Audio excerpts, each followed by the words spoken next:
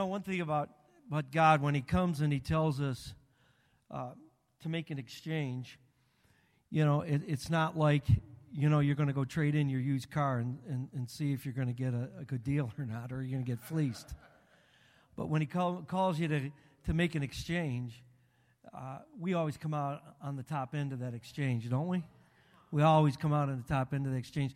When He was talking about that, immediately my mind went to, when God spoke to Isaiah and He says, "Come and let us reason together."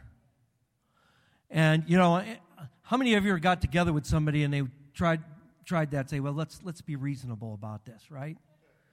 And you know how that always works out, right? There's always some kind of catch, and somehow you always end up on the losing end of that one too. But when God says, "Come,"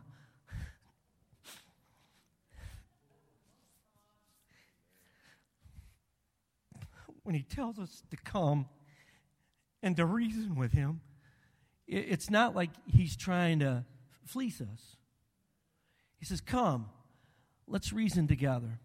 I got a great deal for you. You give me your sin that is as scarlet, and I'll make you white as snow. You give me your sin that is like crimson, and you'll be as wool." And that's who, God is, man. I was reading today, and it says that we love Him because He first loved us. Man, just the magnitude of that statement, if you just sat on that for a while, you realize how much God really, really, really, He really loves us, man, and the extent that He went for us.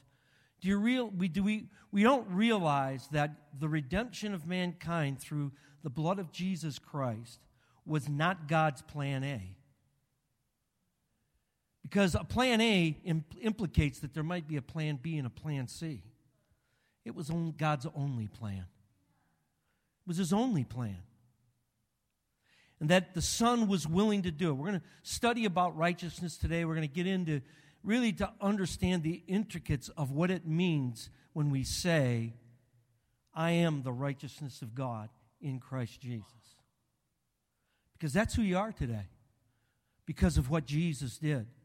And it's like I said, He was not God's plan A, it was His only plan. Let's look, if you got your Bible, whatever you read your Bible with, go ahead and open that up today. I want to try to plow through a lot of scripture here today. I'm either going to make reference to it or we're going to turn it. I'll read it as I have it, cut and paste it to my paper here, but we'll try to get through some scripture here because I know that the basis of what we believe, the core values that we have, not only as a house but as a believer, has to have its roots, its grounds. It has to have everything founded in the Word of God because that's our launching pad. That's the authority by which we make a statement that says, "I am the righteousness of God in Christ Jesus." Okay? And so Hebrews chapter 4 and verse 14, it says, "Seeing that we have a great high priest that has passed into the heavens, Jesus, the Son of God, let us hold fast our profession. For we have not a high priest which cannot be touched with the feelings of our infirmities." In other words, our high priest is touched with every infirmity. He's right down there. Jesus Christ, your high priest, is right down there, and He's right where you at, right where you live, and He has been touched with every infirmity. In other words, He's been approached with every infirmity that you have been touched with, every weakness that you've been touched with. But it says here, "In all points was He tempted as we were," or we are, "yet He was without sin." Jesus was not Superman. It says, as we're going to read in the scriptures here in, let's take Romans 8:3. Let's go real quick to Romans 8:3.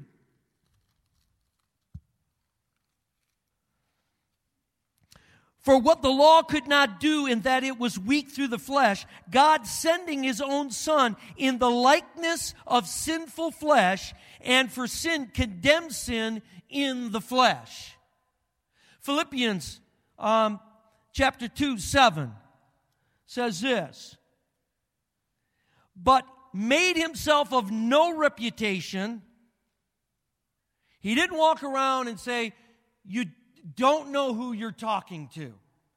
Do you know who you're talking to? You ever been approached by somebody like that? Do you know who you're talking to? Well, no. But Jesus didn't walk around like that. He made himself of no reputation. There were several times in the Bible that they wanted to stone Jesus, and he slipped away from them. How do you get away from, several hundred people in a crowd? But he slipped away from them that wanted to kill him. But other times, too, they wanted to promote him as king. They wanted to, move him on and hail him as king. He slipped away from that because it was all about timing. It wasn't about the time. It wasn't about time. But he made himself of no reputation. But being found in the fashion of a man, you see, he humbled himself to become a man. God humbled himself to become a man. And it was all part of God's plan. You see, we're building the case of your and I's righteousness. In order for you and I to be saved, there had to be vindication of God's righteousness. Okay? When Adam and Eve sinned in the garden, they walked away from being in right standing with God, or to stand right before God. And after that point, no man could ever stand right before God. That was trouble. Because if you couldn't stand right before God, it meant that you were eternally damned. That's what was hanging over each and every person, or as we're going to continue to find out as we walk through this. They couldn't stand right before God. They stood right before God at one time. They were innocent. They lived in what dispensationalists, people that have broken the Bible down into dispensations, talked in an age of innocence. They walked in an age of total trust, total reliance upon God. They trusted every single word that he said until one day some doubt came in. And they questioned God. And obviously they acted on the doubt, and it separated them from God. He removed them from the garden. And it says that he humbled himself, became obedient unto the death, even the death of the cross. Let's turn to Daniel chapter 9. Daniel chapter 9 is probably one of the greatest prophetic words in the Bible. When Jesus said, as he began to weep over Israel just before his death, began to weep over him, he says, how I would have loved you, how I would have loved to gather you as a mother hen gathers its chicks, but you would not, because you missed your day of visitation. See, the thing about it at that time, that all the religious leaders at that time had to do, is all they had to do was go to that prophecy. And one of the reasons that Jesus was so hard on them is because they knew. These guys were Bible scholars, man. They were law scholars. They studied the law and the prophets. They understood. And without really getting into, a lot of the commentary on Daniel chapter 9, because that's not what we're talking about. We're not talking about eschatology. We're not talking about prophecies that have been fulfilled. We're talking about righteousness. But here it is in chapter 9 of Daniel. Daniel understood. He did math. He knew, he knew how to add and subtract. And he knew from the time that they moved and they were taken in captive into the land of the Babylonians, that they were going to be there for 70 years. And he was doing the math. And he started praying here in the 69th year. He knew this time was coming up. And the whole chapter 9, most of the chapter is about his prayer and his prayer to God about what's next. And then you get the discourse in there where God sends the answer, and then there's a big battle over the answer because of the powerful answer that was being sent, because God was answering that prayer. And what we're going to do is read the answer to that prayer in verse 24. It says, 70 weeks are determined upon thy people and upon the holy city to finish the transgression, to make an end of sin, to make reconciliation for iniquity, and to bring in, everybody read it with me, everlasting righteousness, and to seal up the vision and prophecy, and to anoint the most holy. Okay? So what it was going to do is going to do these things. It was going to finish the transgression. It was going to deal with rebellion and evil. It's going to deal with it. God was going to now deal with rebellion and evil in this answer that he was giving them. He was going to deal with rebellion and evil. I'm going to make a permanent atonement for sin. I'm going to make an end of sin. I'm going to end sin. I'm going to bring in permanent atonement. I'm going to make reconciliation for iniquity. I'm going to satisfy the penalty for sinfulness. He's giving him an answer, man, a powerful prophetic answer here. The magnitude of what we captivate and understand because we're looking at this hindsight. But he was giving him some powerful answers, some powerful, real, finite answers to that. We're going to deal with sin once and for all. We're going to deal with rebellion once and for all. We're going to impute eternal, never-ending righteousness. Is what we're going to do. We're going to confirm everything that the prophet saw. I'm going to confirm those things. Wow, in 70 weeks? You're going to do all that in 70 weeks? Well, obviously, those aren't literal weeks, but as I said, we're not here to break all that down, but we're going after this aspect of it right here. And the last one was to usher in the Messiah who was going to accomplish all of what I just said. Wow, what a promise. And Jesus said, if you'd have known that, you wouldn't have missed your day of visitation. You wouldn't have missed your day of visitation. Timing is everything with God. Timing is everything. The only time that Jesus allowed them to usher in and allow them to hail him Messiah Prince was when? On what we celebrate as Palm Sunday. Well, it was the fulfillment of that prophecy. As you go down and read more and more. Anyway, it is a good study. It's an exciting study. Because like I said, it just totally confirms everything that Jesus did. And what I want to zero in on is to impute never-ending righteousness. Righteousness that Jesus paid the price for is eternal righteousness, folks. It's not something that's here. We're not in the season of righteousness, okay? It's something that is eternal. It's when Jesus paid the price, he paid the price for some powerful core values that you and I possess. Redemption, forgiveness with God, atonement for sin. All these things that we wrote about. Did I say justification? Justification. You know? And some of these words, without looking up in the dictionary, you just don't know what they mean. But we've broken them down so they're real simple to understand. Righteousness, right standing with God. Justification, justified, never sinned. Real easy to remember. That's you and I. We're justified. We're just as if we never sinned.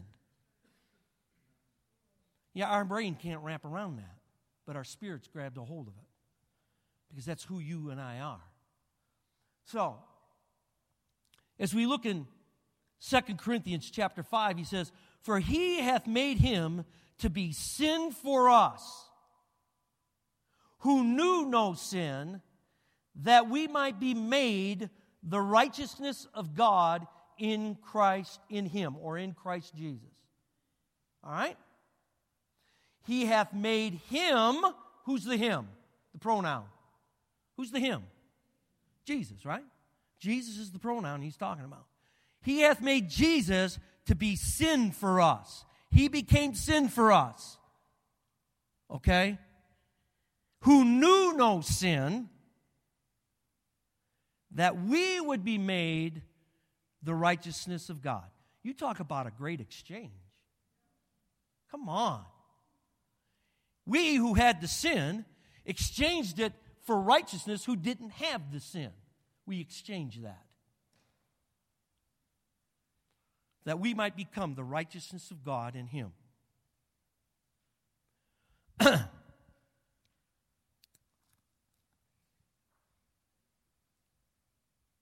Jesus became the sin offering for us. He became the sin offering for us. He literally became sin for us. He didn't take our sin. He became sin for us. Okay? He was made accursed from God. Galatians 3:13 tells us that. And so I want to take us back in time to Genesis chapter 22 and verse 8. Okay? Let's go back to Genesis 22 and verse 8. I'm taking this somewhere, folks.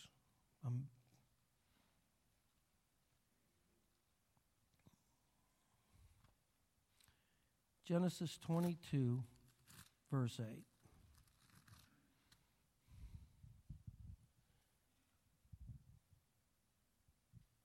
This is Abraham talking to his son Isaac. Excuse me. You didn't know Abraham was a prophet, did you? I probably should have just left. You didn't know Abraham was a prophet, did you? And Abraham was talking to his son Isaac when he said this. Abraham said, "My son, God will provide Himself a lamb for a burnt offering." So they went both of them together. Why did he say that to Isaac? Because Isaac he's seen Abraham offer sacrifices before. Man, we got the sticks. We got the fire. We ain't got the offering. Dad, where's the offering? Son, God will provide Himself a lamb. He was being prophetic here. He was saying God was going to provide him a lamb. He'll provide Himself a lamb.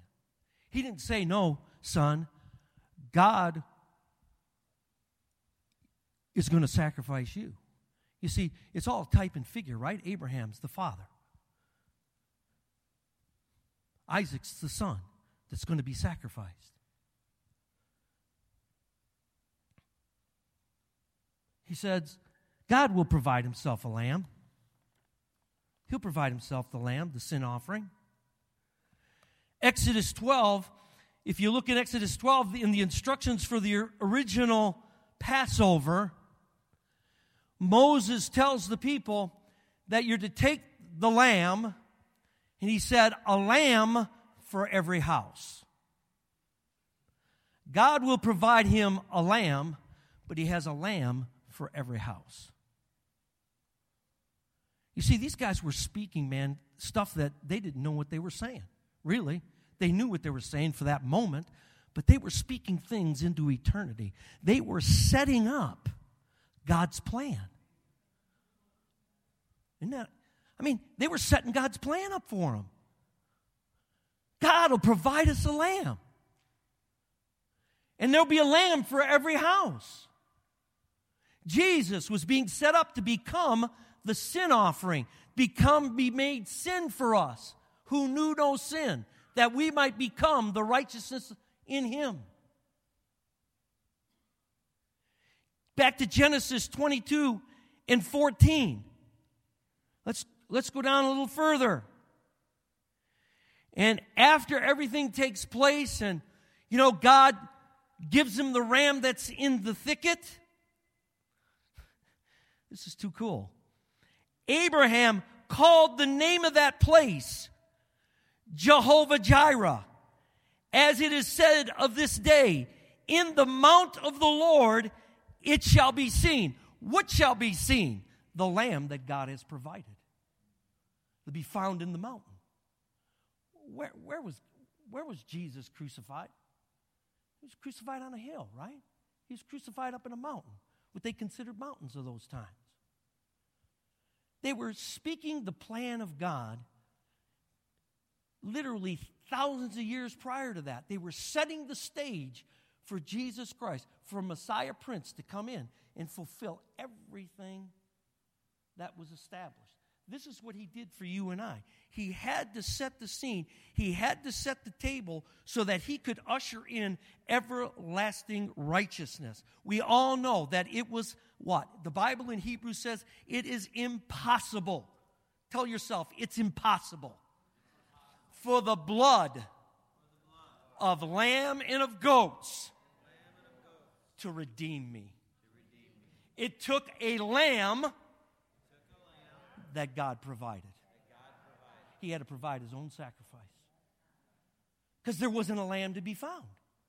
As pure and as pure and as clean as you could get a lamb upon the face of this earth, a literal lamb, it wasn't good enough.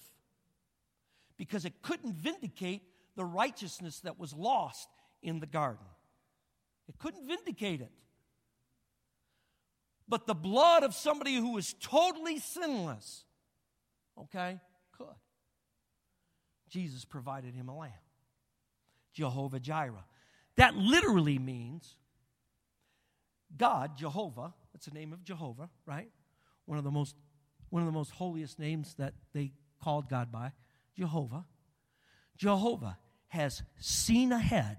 Not only has seen ahead to provide for you, Abraham, with the ram in the thicket, but he has seen ahead to the place where Jesus comes on the scene, and he's provided him a lamb.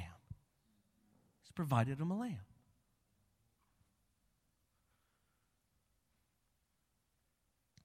The Greek word for righteousness is dikaiosune, or to help me, I might be butchering that somewhere in there.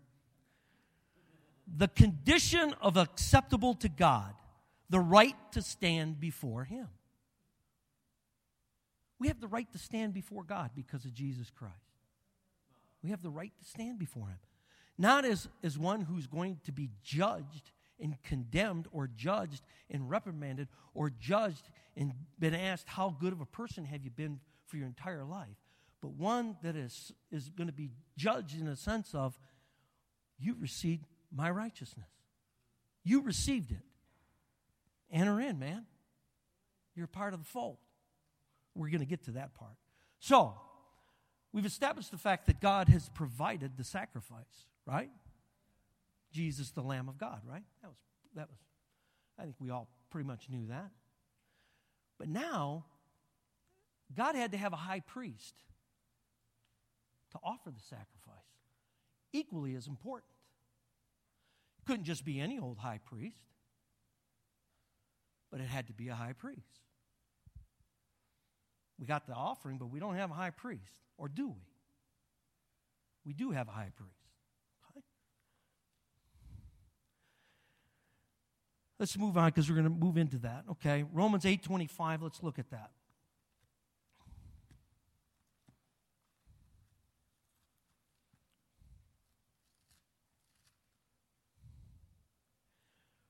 Romans 8:25 says this. Is that the right scripture? I hope it is.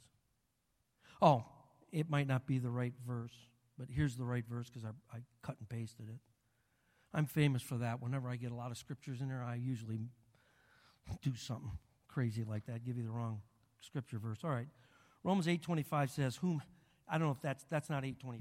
Whom God hath set forth, that would be Jesus, set forth to be a propitiation through faith in his blood, to declare his righteousness for the remission of sins that are passed through the forbearance of God.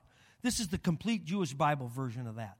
God put Yeshua forward as the kapora, or the sin offering, for sin through his faithfulness in the respect to his bloody sacrificial death. This vindicated God's righteousness because in his forbearance he had passed over with neither punishment nor remission the sins people had committed in the past. Propitiation is the act of expiation. It is a way to atone for something you did that was wrong. Expiation was the way a person could gain forgiveness from God under the law. If you've ever tried to make up for something you did wrong, then you understand the notion of expiation. Jesus basically said, I'm taking all responsibility for her wrongdoing on me. I'm taking all responsibility for his wrongdoing on me. I'm taking all responsibility for his wrongdoing on me. I'm taking all the responsibility of this guy's wrongdoing on me. I am becoming the sin offering. And basically what they did, it was an exchange. The life-giving blood, basically when they did animal sacrifice, it was an exchange. The life-giving blood of the animal for the sin of the people. And it got God to become forbearant. It got God to be tolerant. Neither did he punish the sin at the time, nor did he remit the sin at the time. Because we know God had a plan, right? It's all working to his plan. It's all in his timing. That's propitiation, folks. We have the offering, but who's the priest? Hebrews 5 through 10. Let's look at that.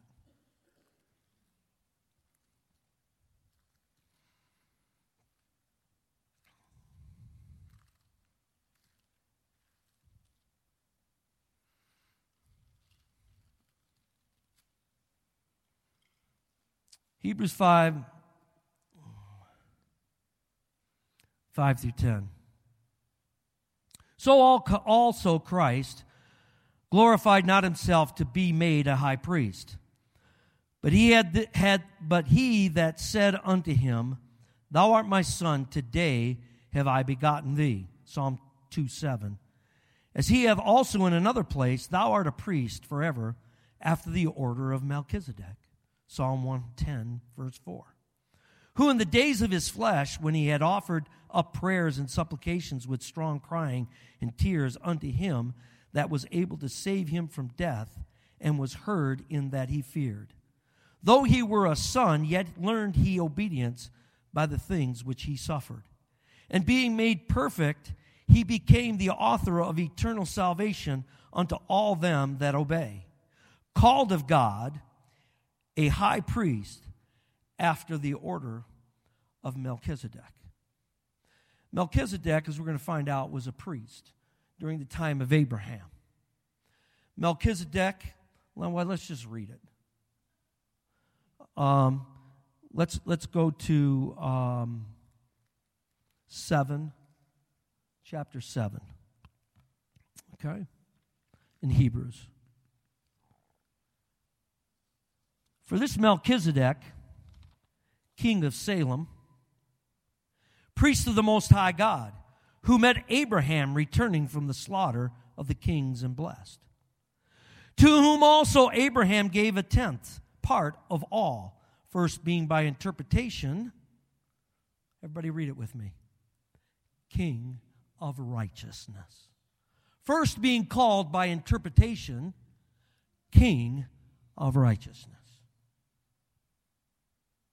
The king of righteousness became the high priest to offer the sacrifice.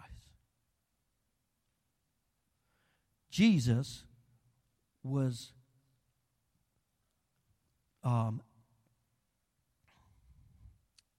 lineage-wise was of the tribe of Judah. And it goes into, if you read Hebrews, you get all that dialogue. He was of the tribe of Judah.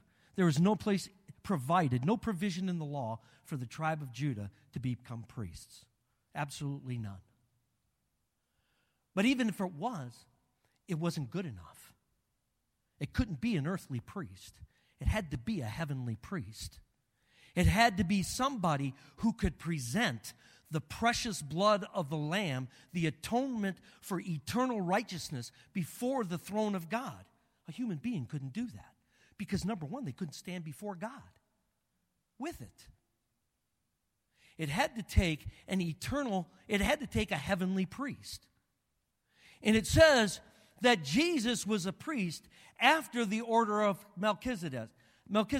I propose this. I propose this because I believe that there were revelations of Jesus in the Old Covenant several times. I can cite 3 of them, okay? One of them was the great warrior that Joshua came to. He knelt down and he worshiped it. An angel would have not tolerated being worshiped the way that Joshua worshiped him. He was the captain of the Lord's host, heavenly host. There's only one captain of the host of heaven. That's Jesus. He's the captain of the host of heaven. Okay? The other one was, I like this one. There were 3 Hebrew children. They refused to bow down and worship the image that Nebuchadnezzar had erected. And he says, I'm going to give you one last time. When you hear the band play, start worshiping the image, because if you don't, I'm going to burn you up in the furnace that I created that image with. And they refused to do it. It says when they took him in there, the guys that threw him in the furnace died from the heat. They got in there and asked me how the king could see inside that furnace. But he says, man, hey, Joe, didn't we throw 3 in there? Yeah, we threw 3 in there. Well, I see 4. And one of them is the likeness of the Son of Man. Who's the only one that has the title of the Son of Man? Jesus. How did he know that was Jesus? Well, he got a revelation. How can an ungodly, this guy was ruthless. If you read the history on Nebuchadnezzar, holy mackerel. You'd say, what on earth? How on earth did a guy like that get saved? How did he ever come to know God? But he did. He got a revelation. And I propose that Abraham, who was called the what of God? Father of faith, but what was he called of God? The friend of God.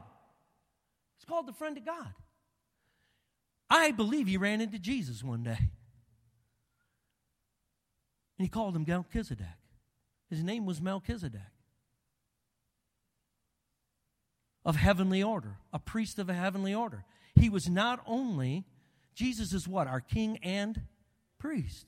This guy Melchizedek was a king and priest. Huh? Coincidence? I doubt it. He was king and priest. Wow. We got an offering. We got the priest. Ha ha. We got the 2 main ingredients to usher in eternal righteousness. We got an offering come from heaven, and we got a priest who come from heaven. And that's how much God loved us. He ordained that for us. He put together that complex plan for you and I. The devil did everything in his revelation power, that is, the revelation of what he had at that time, to stop it. But he couldn't. You know what the book of Corinthians says? It says, if the enemy or the devil would have known what he was doing, he was playing right into God's hands. You ever watch those kind of movies, man? How the whole plot and the villain plays right into the good guy's hands? Well, that's what he did. He played right into God's hands. I needed, pardon the word I use, he needed somebody stupid enough be willing to kill the very sacrifice that was going to redeem mankind. And isn't it ironic that he used the very person that duped mankind into giving it away? That's just like God. Vengeance is mine, saith the Lord. I will repay. All right, so let's finish this up. How do you and I connect with that? How does that become our righteousness? Okay? How does that become our righteousness? All right, we'll finish that up with this. Okay. Let's look at Romans 4. I got a couple more scriptures.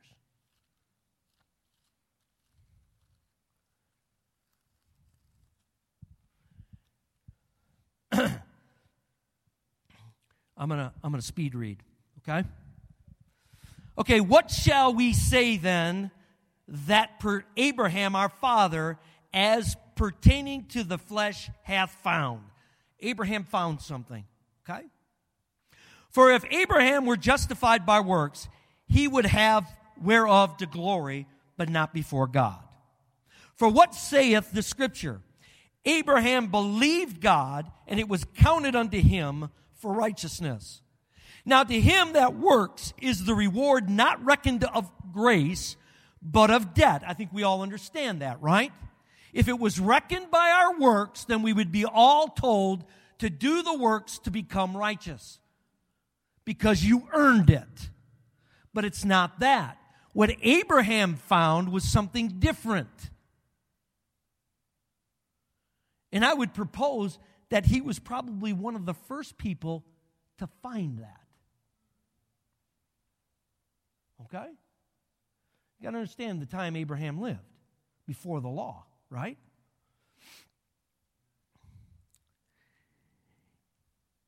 But to him that worketh not, but believeth on him that justifieth the ungodly, his faith is counted for what?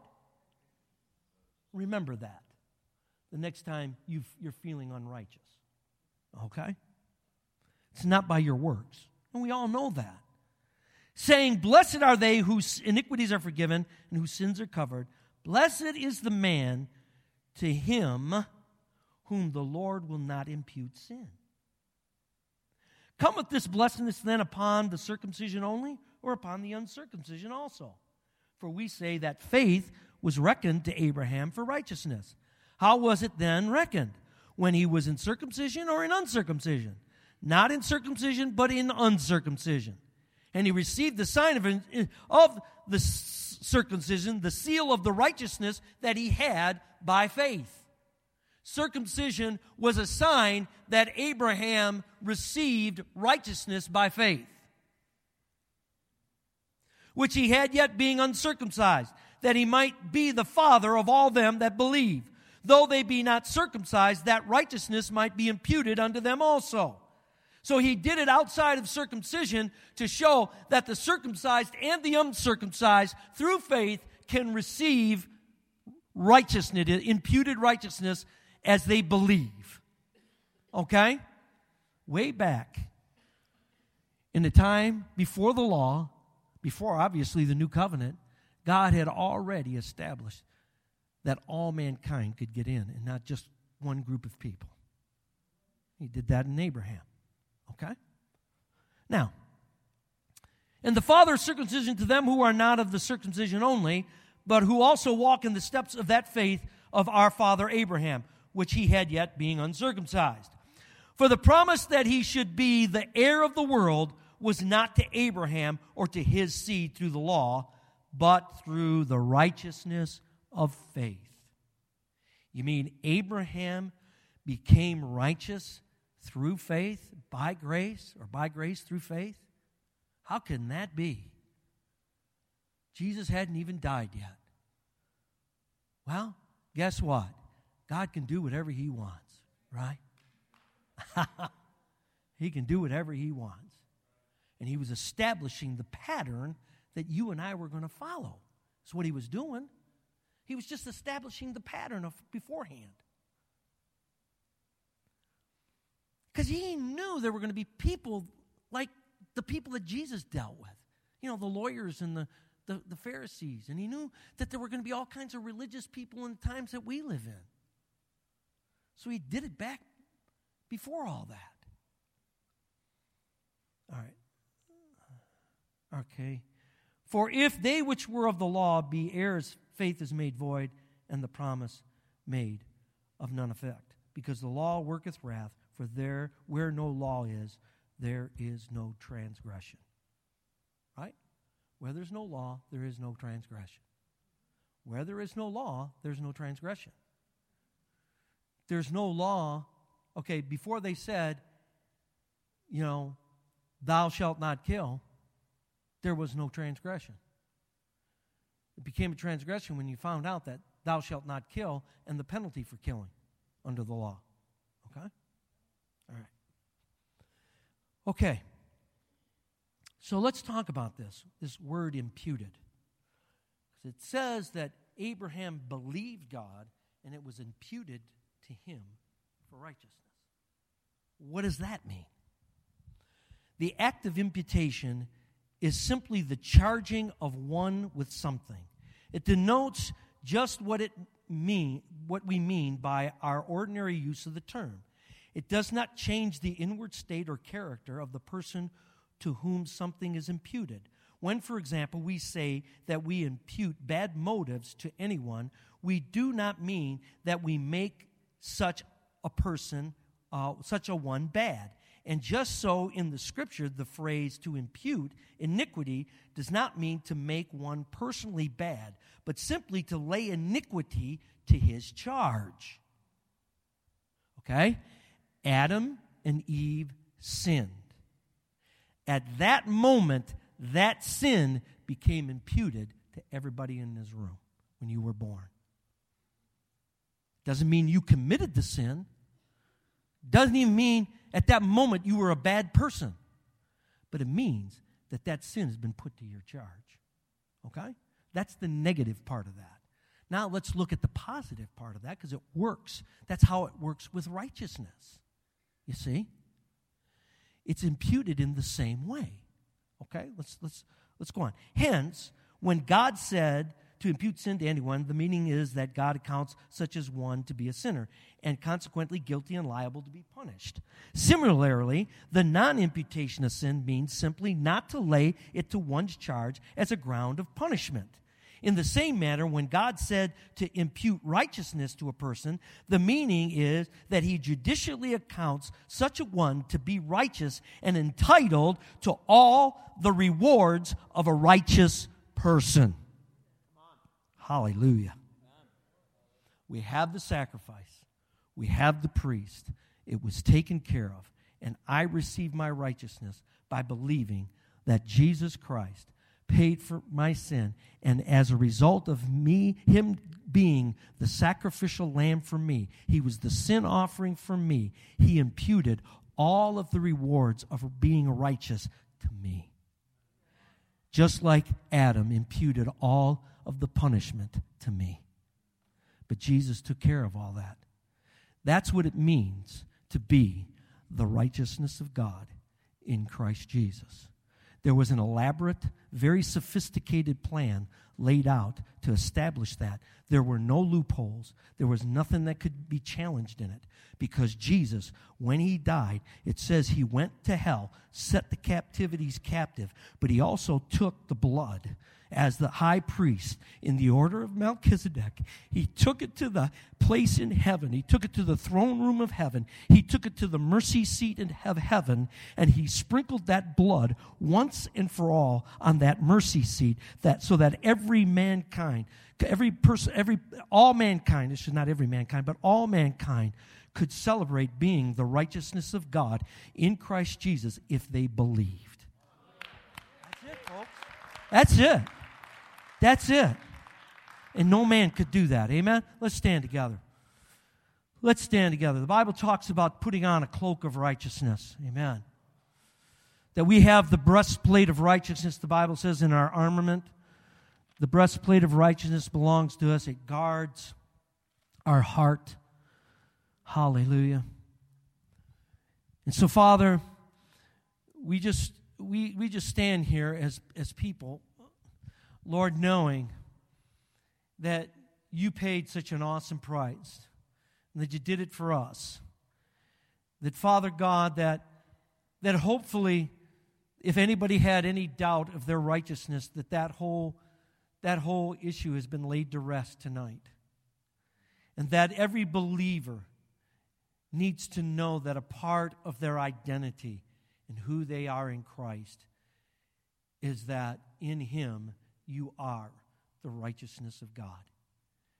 It's imputed to you. It's imputed to you through faith in Jesus Christ. Not by works. That's the thing that Abraham found. That's what made him the friend of God. He understood what faith in God brought him into. And it's the same thing it brings us into. So, Father, I thank you. I thank you, Lord God, that as these issues are settled, Father, it is, Lord God, it is a powerful word, powerful good news to Lord, to share with others. Because, Lord, there's a world out there that really believes if they just do good things, everything's going to be fine. And we realize that it's not. It's not going to be fine. But they just simply have to believe that Jesus Christ became their kapor, became their sin offering. He became the high priest. And He's the one that imputes righteousness. Thank you, Father. Thank you, Father. Amen. All right, everybody have a great, great weekend. Amen. Hopefully this has kind of helped you to understand what it means to be righteous in God. Amen. Hallelujah. Good deal. Thank you.